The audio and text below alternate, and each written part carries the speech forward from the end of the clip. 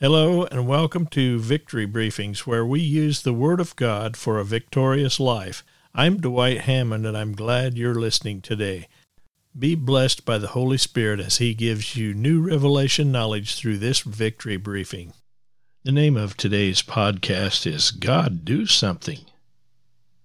What I'm about to share with you today is radical. It may turn some people off, but I believe you will be blessed and strengthened. Everyone should be enlightened when God's truth is revealed to them. Whether you are a Christian or not, the fact that you are listening to this podcast tells me that the Holy Spirit is at work concerning God's plan and future for your life. I am amazed at some of the things I hear people say. They say, "You never know what God is going to do. If God loves me, why do bad things happen to me? If God is everywhere, why does He seem so far away when I need Him? Why do I need to pray for things that I know God already knows? Why should I have to ask for my basic needs if He already knows about them? He knows I need to eat. Why must I ask for daily bread?" We say, "I don't know why God allowed this or that to happen." Or we indirectly accuse God of being in a bad mood with something like, "Well, I guess it just wasn't meant to be." Then when a positive event does rarely happen, we say something stupid like, "I guess the cards were stacked in my favor," or, "Well, I was lucky that time." These things indicate a misconception of our responsibility and partnership with God. All of the if God, why questions are answered in the Bible, and it tells us what God is doing and what He's going to do. God is all-powerful, and He can do anything, anytime. Well, yes and no. Yes, definitely, God is sovereign. But no, God does not operate independently of His people. He does not always accomplish His will, regardless of our actions. Until we understand this, we tend to blame God for things not getting done. We easily forget how much He's done for us when we cry out, "God, do something." We need to understand that it's our turn to do something. It is important that we understand the radical truth that our sovereign God made a choice to limit Himself in many ways and situations to the actions, decisions, and requests of mankind. God has given mankind authority on the earth, and He hasn't changed. His plan is to work on earth with and through His people, not independently of His people or the church. God desires a spiritual relationship, and the prerequisite is spiritual communication. The Bible calls this prayer. God needs us to pray in the Spirit. He needs to work through us in the power of the Spirit. In our communion with God, we become more spiritual. It is radical to say, but God needs us. He needs His sons and daughters to be co-laborers with Him, so we can accomplish His will on the earth as it is in heaven. That is why we are here. He needs us. Let's look at some examples that clearly point out the need for prayer and obedience in order for people to experience God's will. Nations are healed through prayer and a clean heart for God. 2 Chronicles 7 verse 14 says, "If my people, which are called by my name, shall humble themselves and pray, and seek my face, and turn from their wicked ways, then I will hear from heaven, and will forgive their sin and heal their land." This Old Testament verse is for Israel, but it's an example for us as well. This is not a new covenant prayer. Under our better covenant, the sins of those who are God's children are already forgiven. Praise God. Plus, we have the promise that the Lord will not send drought or pestilence upon us. James 1, verses 13 through 17. This is not to say that nothing bad will ever happen to a New Testament believer. It is to say that God will not be the one to punish our disobedience. He placed all His wrath against our sin upon Jesus. However, We have an adversary, the devil, who is going about like a roaring lion, seeking whom he may devour. The Bible tells us that blessings are received through paying close attention to and obeying the voice of the Lord.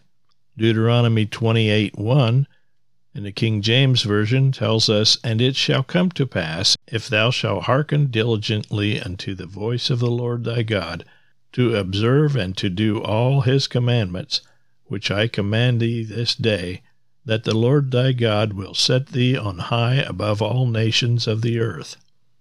Now, since it's impossible for anyone to do all his commandments, New Testament believers can interpret this verse, since Jesus hearkened diligently to observe and do all God's commandments, the Lord our God will set us on high above all nations of the earth, and all these blessings will come upon us and overtake us, because Jesus hearkened diligently unto the voice of the Lord God. And we are joint heirs with Jesus, according to Romans 8:17, through faith in his finished work. Deuteronomy 28:2 and the following verses list all those blessings if you want to look those up. Another example of the need for prayer and obedience in order for people to experience God's will is the fact that the Bible says long life is a result of spiritual stuff. Deuteronomy 5 verse 16 says, "Honor your father and your mother, as the Lord your God has commanded you, that your days may be long, and that it may go well with you in the land that the Lord your God is giving you." Paul quoted from this verse in Ephesians 6 verse 2. He tells us that this is the first commandment with promise. Ephesians 6 verse 2 says, "Honor your father and mother," which is the first commandment with promise. People look at nutrition and exercise for good health instead of the supernatural. But the Bible relates health and length of life to spiritual things like honoring our parents. Scripture also says, "A merry heart does good like medicine, but a broken spirit dries the bones." Proverbs 17 verse 22. Did you know that your dwelling place provides protection? Psalm 91 verse 1 tells us, "He who dwells in the shelter of the Most High will abide in the shadow of the Almighty." This is a promise of favor and protection to those who dwell in, not just visit, but dwell in the secret place of the Most High. This is talking about those who make the Lord their habitation. Psalm 91:9. A person can be born again without abiding in Christ. God works through us when we speak according to his word. Our words can bring forgiveness and cleansing. 1 John 1:9 comes to my mind. It says, "If we confess our sins, he is faithful and just to forgive us our sins and to cleanse us from all unrighteousness." The devil can work through the flesh of believers who have unconfessed sin. But if we have confessed our sins and realize that we are totally forgiven and cleansed from all unrighteousness, we walk in light, according to 1 John 1:7. The confession of sins here is not for eternal salvation, but to eliminate an inroad Satan gains into our lives through sins. We give the enemy an opening to afflict us when we cooperate with him through sin. Romans 6:16.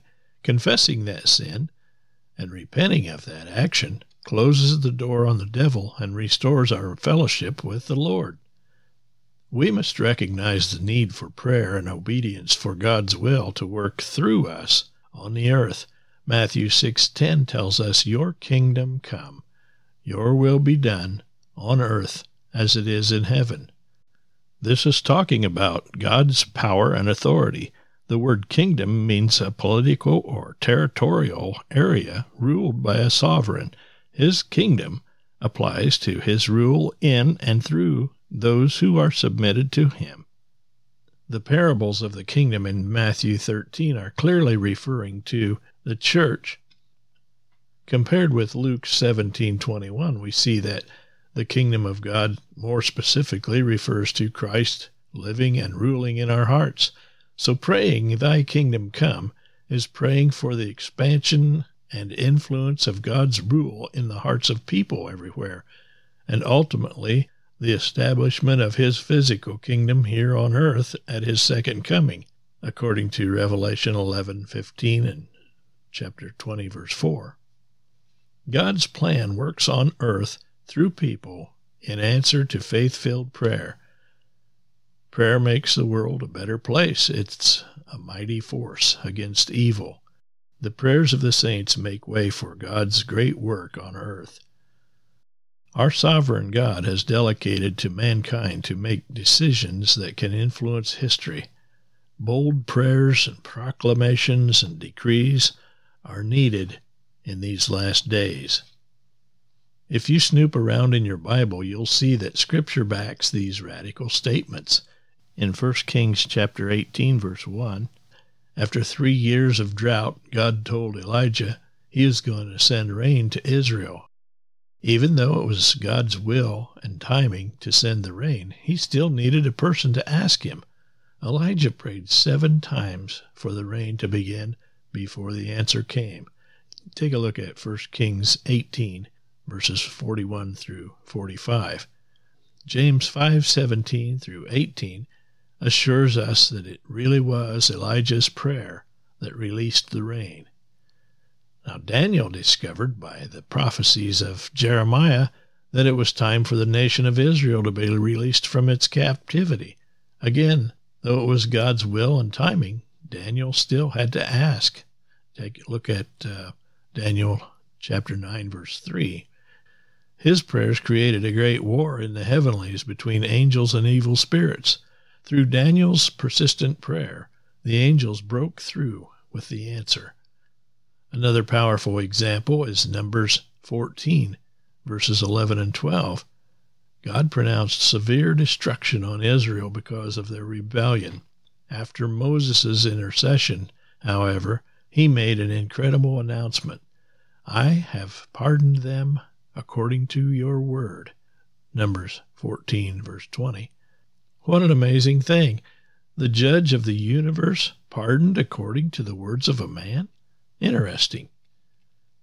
There is a situation where God wanted to pardon, but He couldn't. He said in Ezekiel 22, verses 30 and 31, that if He could have found a man to request forgiveness for the wicked leaders in Israel, He would have spared them from judgment. Listen to these amazing verses. Ezekiel 22, 30 and 31. And I sought for a man among them whom should build up the wall and stand in the breach before me for the land, that I should not destroy it. But I found none. Therefore I have poured out my indignation upon them. I have consumed them with the fire of my wrath. I have returned their way upon their heads, declares the Lord God. The Lord looked among men for a Savior who could bring deliverance, but there was none. All men were corrupt, and it tells us that in the New Testament in Romans 3:23. They did not qualify.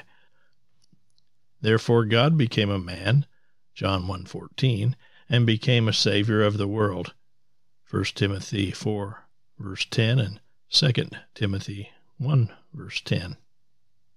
The Lord was saying that He gave them what they deserved. The Lord has never judged anyone unjustly, according to Ezra 9, verse 13.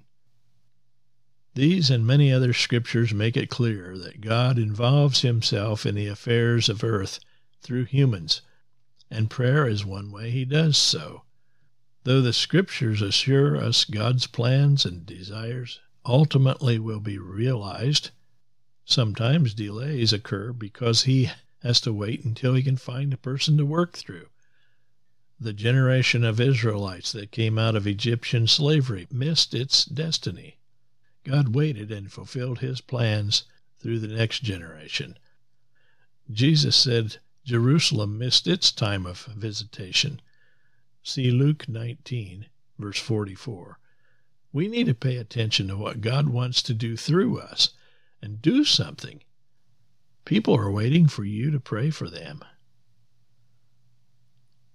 I proclaim that I am a co-laborer with God. I don't want to cause delays in the plans of God. I want to accomplish every part of my God-given, God-partnered destiny. I want to proclaim, pray, and speak forth His will on the earth. Praise the name of Jesus. Thank you for following the podcast. I hope you make it a part of your ministry to share this message with others. This message and other materials are available at victorybriefings.net.